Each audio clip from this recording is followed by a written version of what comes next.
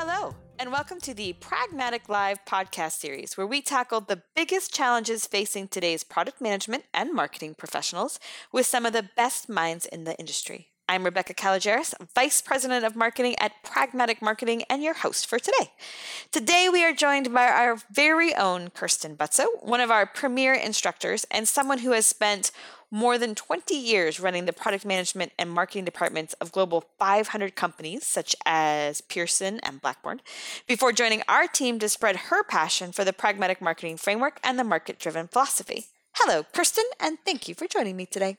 Hi, Rebecca. I'm super happy to be here. Always love the opportunity to sit and chat about issues that are kind of pressing our industry. Yeah, and I think today we have one of those age-old questions, or at least 18-year-old questions, right? The kind of the product manager versus the product owner. The product manager versus the product owner, the throwdown. Well, obviously they both have the word product in it, so it must be exactly the same, right, Kirsten? Right. And I think you're actually starting to tip the hand at one of the big challenges. So, Rebecca, I'm really glad that we're talking about this topic. You know, recently I did a webinar where we talked about trends facing product management in 2018. And this product manager versus product owner was really one of those topics that seemed to glean a lot of conversation, a lot of questions. And so we thought it might be one that people would enjoy if we dug in a little bit more deeply. And I think that's kind of where we want to go today. Is that right? Absolutely. So, you know, it's a funny thing to me, Rebecca. I think this is the year. This is the year that this is the topic that I'm really passionate about is finally going to come into its own in our industry. And here's what I think, or here's what I'm seeing in the marketplace. So I like that you talked about the fact that it's been 18 years now, I think, since the Agile Manifesto changed the way that we think about talking about development. And we realized that with the advent of software as a service, cloud-based offerings, we could push product into the market in unprecedented rates. And waterfall as a methodology was no longer going to be an appropriate way to facilitate the way we could get stuff done quickly as an organization. And that was great. It's a great concept. It's just a great philosophy, honestly, a little bit for life.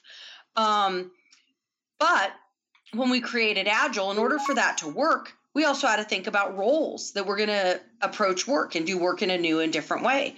And so one of the roles that we decided was going to be critical as part of Agile is to identify this person that we would call the product owner. Now, as somebody who's lived through this transition, I will say, yes, I'm old enough that I've done the waterfall to Agile days.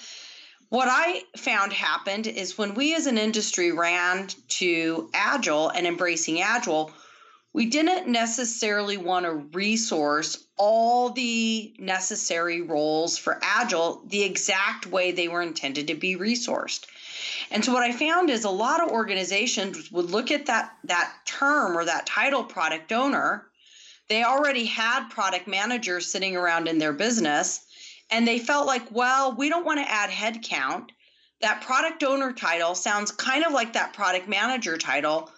Let's just make the product manager also be the product owner.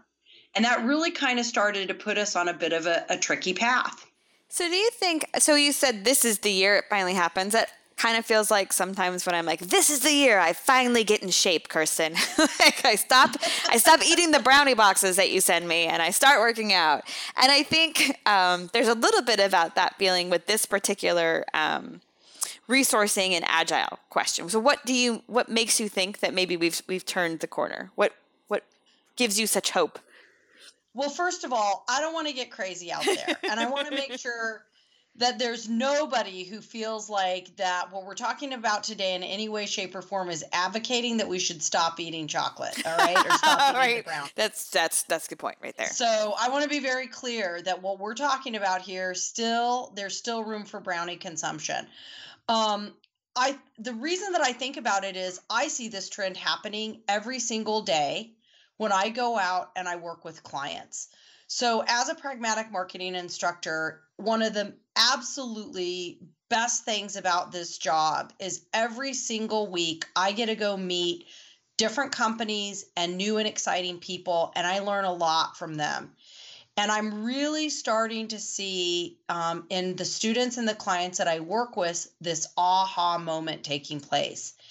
And the aha moment is this: wait a second.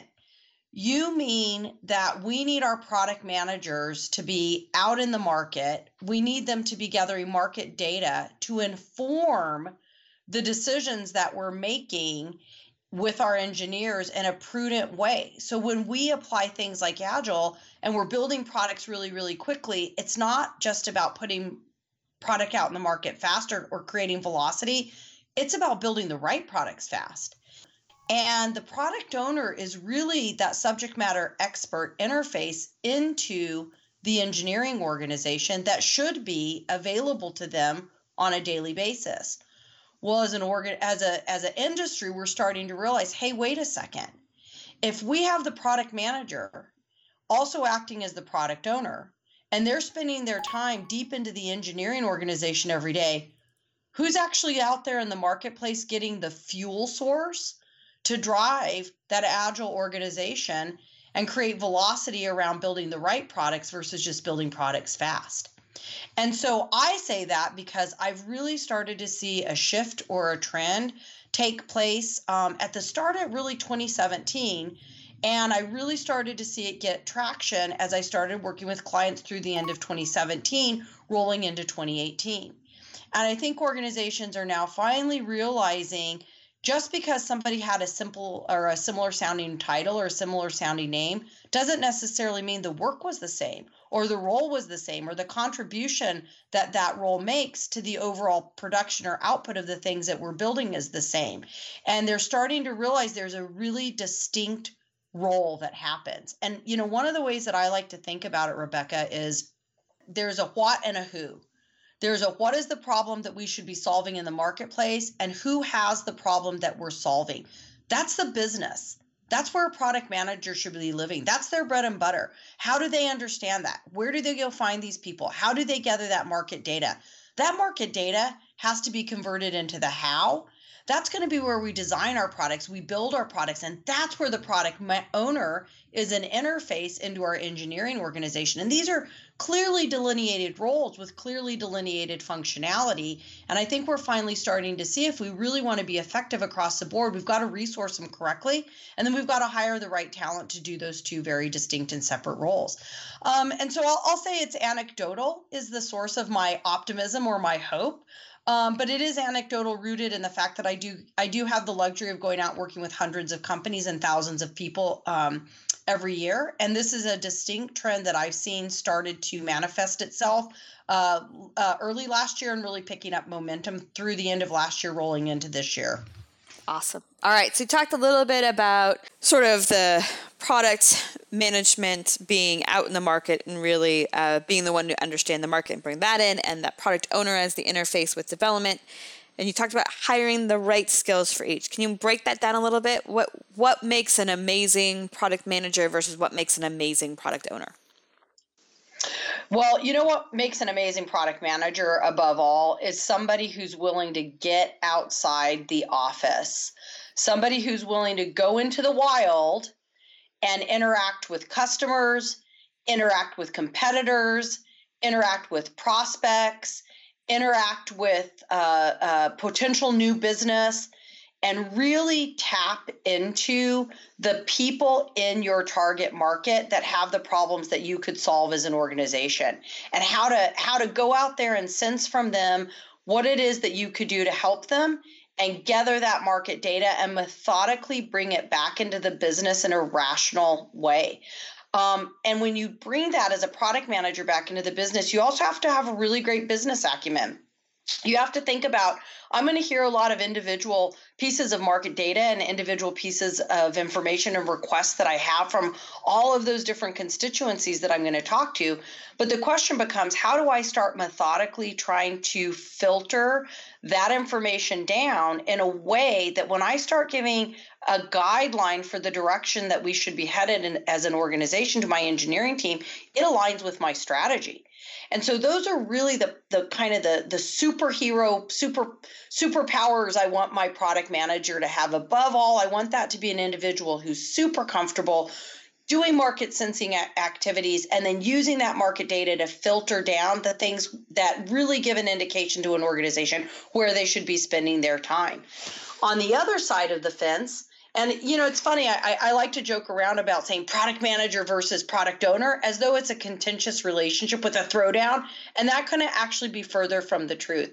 I think of these as two individuals, shaking hands or almost two puzzle pieces coming together.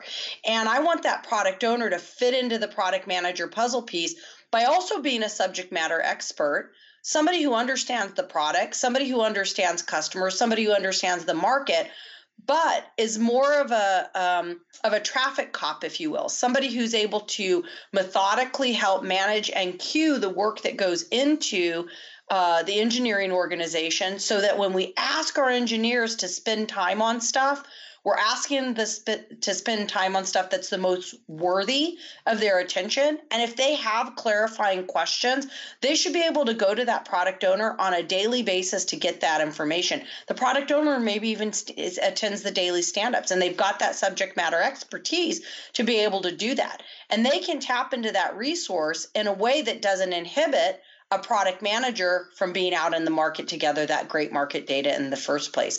So we've really got kind of three stages going on. We've got the product manager getting the market data.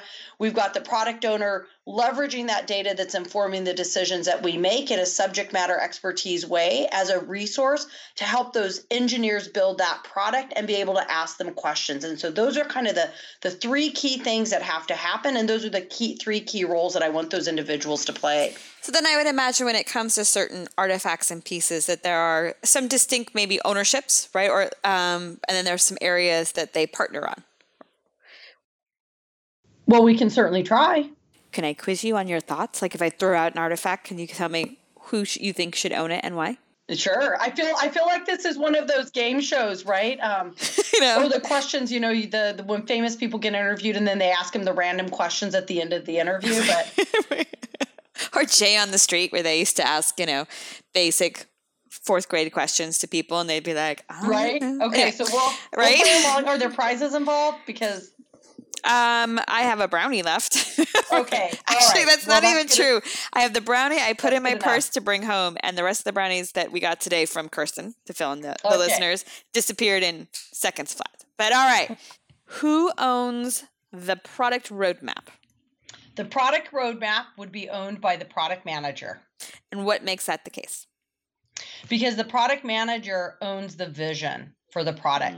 And the way that we articulate our vision is through that roadmap. That gives an indication of the direction we're headed as an organization. Okay. Who owns the product backlog?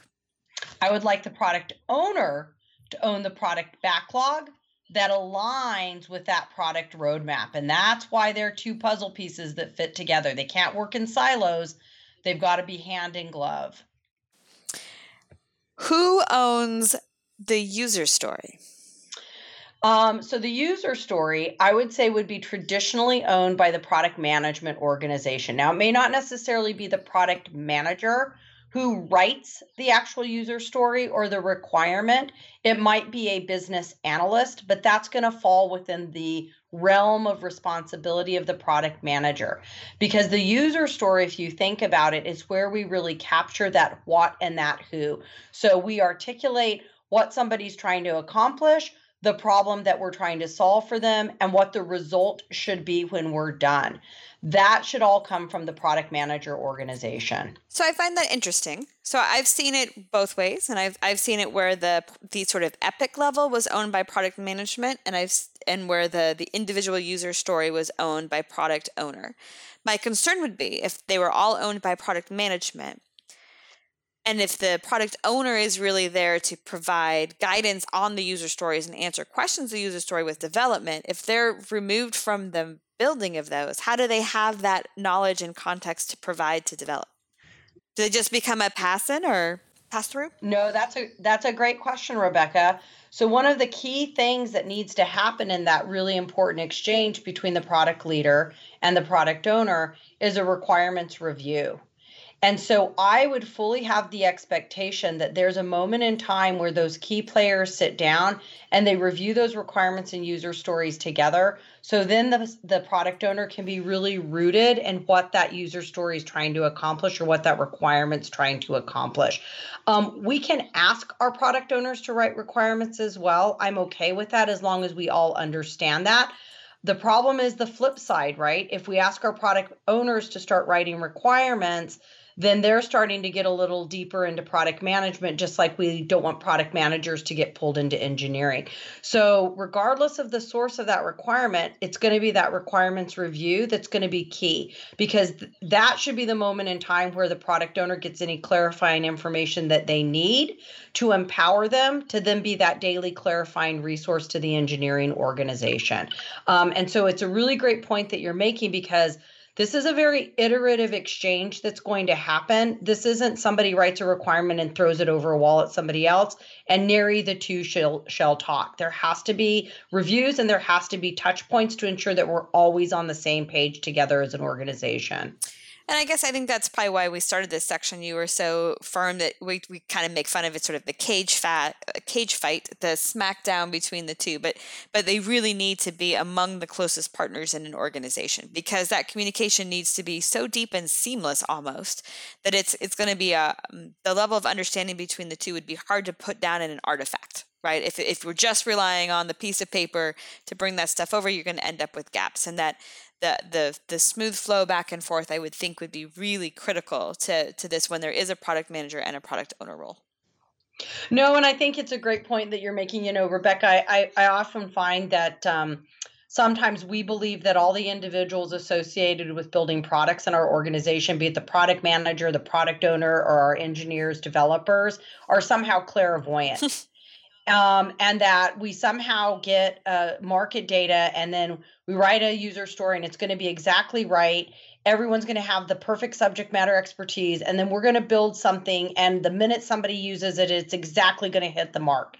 And the likelihood that that happens is very low. What we're trying to do by engaging in this iterative dialogue and doing this fail early, fail often kind of mantra is we're trying to just reduce the risk when we put these products into the marketplace and increase likelihood of success, but there's never going to be any guarantees. And so that's why these exchange points that are rooted in that subject matter knowledge are so critical, because if we don't have that dialogue going back and forth and we don't do it in a good and productive way to provide clarification along the way, we're going to fail, and we're going to fail in a really big way. We might fail even if we do that. There's no guarantees, but we'll certainly mitigate the likelihood of introducing a lot of risk and increase the likelihood of success. All right, so we talked a lot actually, about how we would structure this and staff it if the two roles are separate. But look, that's just not always the case, right? Resources, ways the structures are, we don't always have a product manager and a product owner within an organization when they go agile. So if that's the case, if there's one product manager owner or a product manowner, I'm going to trademark that one. What's advice in that situation? Well, first of all, I didn't know we were going to start inventing words today, so that's really great. Rebecca, had I known there was a product owner, then that could have been a trend I could have recently talked about in my 2018 product management trends to watch webinar. It's a really fair point, and the fair point is sometimes we live in the real world too, and in the real world, we are resource constrained. We can't always have the luxury of staffing everybody in the exact way we would love to. And so what I say in that situation is, if we are indeed asking people to wear multiple hats, Let's just make sure that we're doing it eyes wide open. Let's make sure that we understand we're asking people to perform dual roles, and maybe we've got to be hyper organized in the way that we partition their time and we organize them, right? On Monday, Tuesdays, that person does the job of a product manager, and on Wednesday, Thursday, Fridays, they do the job of a product owner. If we are going to ask people to wear multiple hats, we just need to make sure that we organize how that time is spent, and then we're realistic about it. What we can't do is take 10 pounds of dirt and put it in a 5-pound bag. And so we can't say somebody's going to perform, 2 roles that are 40-hour-a-week jobs simultaneously together and be successful at that, because we're just kidding ourselves as an organization. So I have no problem with it as long as you're doing it eyes wide open. Excellent. Any advice? So if I have a product owner, is there a bent? How do they take the two competing things, get into the market and be here to support development? What takes precedent? How do I prioritize? How do I time box? Which skill set do I hire for? Help me, Kirsten. Well, I think first of all, you should have 2 distinct outfits. When you're doing the product manager job, you should be wearing a button-down shirt. And when you're doing the product owner job, you should be wearing a hoodie. I think that'll Vic, I'm sorry, costume change time. Right? So that's going to clearly articulate to the rest of the organization which job you're doing that day, and they shouldn't bother you one way or the other. You don't have to have a wardrobe change, but I do think that what you do have to do is you have to think about how you're going to spend that time, right? So if you're a product manager, and let me back up. I'm getting ahead of myself. It really is contingent upon what your strategic goals are as an organization. That makes sense. And so if you are a new company, or you're a company that is getting ready to build a brand new product, the bulk of that product manager's time is probably needing to be spent out in the marketplace, because you've got to be gathering that market data to inform the decisions that you're making. If you have a more mature product that maybe you're doing an evolutionary release to versus something revolutionary, maybe you have a point where you're heavier doing the product owner role because you've got a bulk of work that you've got to get done for an existing customer base. And so this is where it's really important to understand the strategic direction for the organization, and that will give you an indication of how you should spend your time. I think that's a really valid point, right? So that it's the strategic direction and needs right now. It's probably the maturity of your development team. It's probably the maturity of your market knowledge as an organization. I think all of that would play a role. I do think it's one of those areas too that you have to be careful of, just like with everything else on the framework, right? The fires are quick, right? When development has a question, it's so immediate, the need, that even when that is the bigger need, you have to carve out and protect the time in the market. But because without that information, you're not going to be able to actually provide them the details or the context. You will be making stuff up because you won't know it. So I think the balance absolutely dependent on sort of the strategic direction and focus of the company, but also that you have to feed that market side in order to be able to efficiently and effectively play the role of the product owner. 100%. And I honestly, Rebecca, if I had a second wish for things this year, it would be that everybody just takes a deep breath. I think, as an industry, we definitely have this feeling that we're constantly behind. There's always these competitor threats, and that the world's going to spin office access if we don't get this next feature out in the next 2 weeks. And I find that that's rarely the case. And it's a dangerous business to get into that mindset. I want to be quick. I want to be nimble. I want to put work out with the maximum amount of velocity possible. I don't want to run around in a cavalier way, waving my hands over my head to feel like, we're hairs on fire.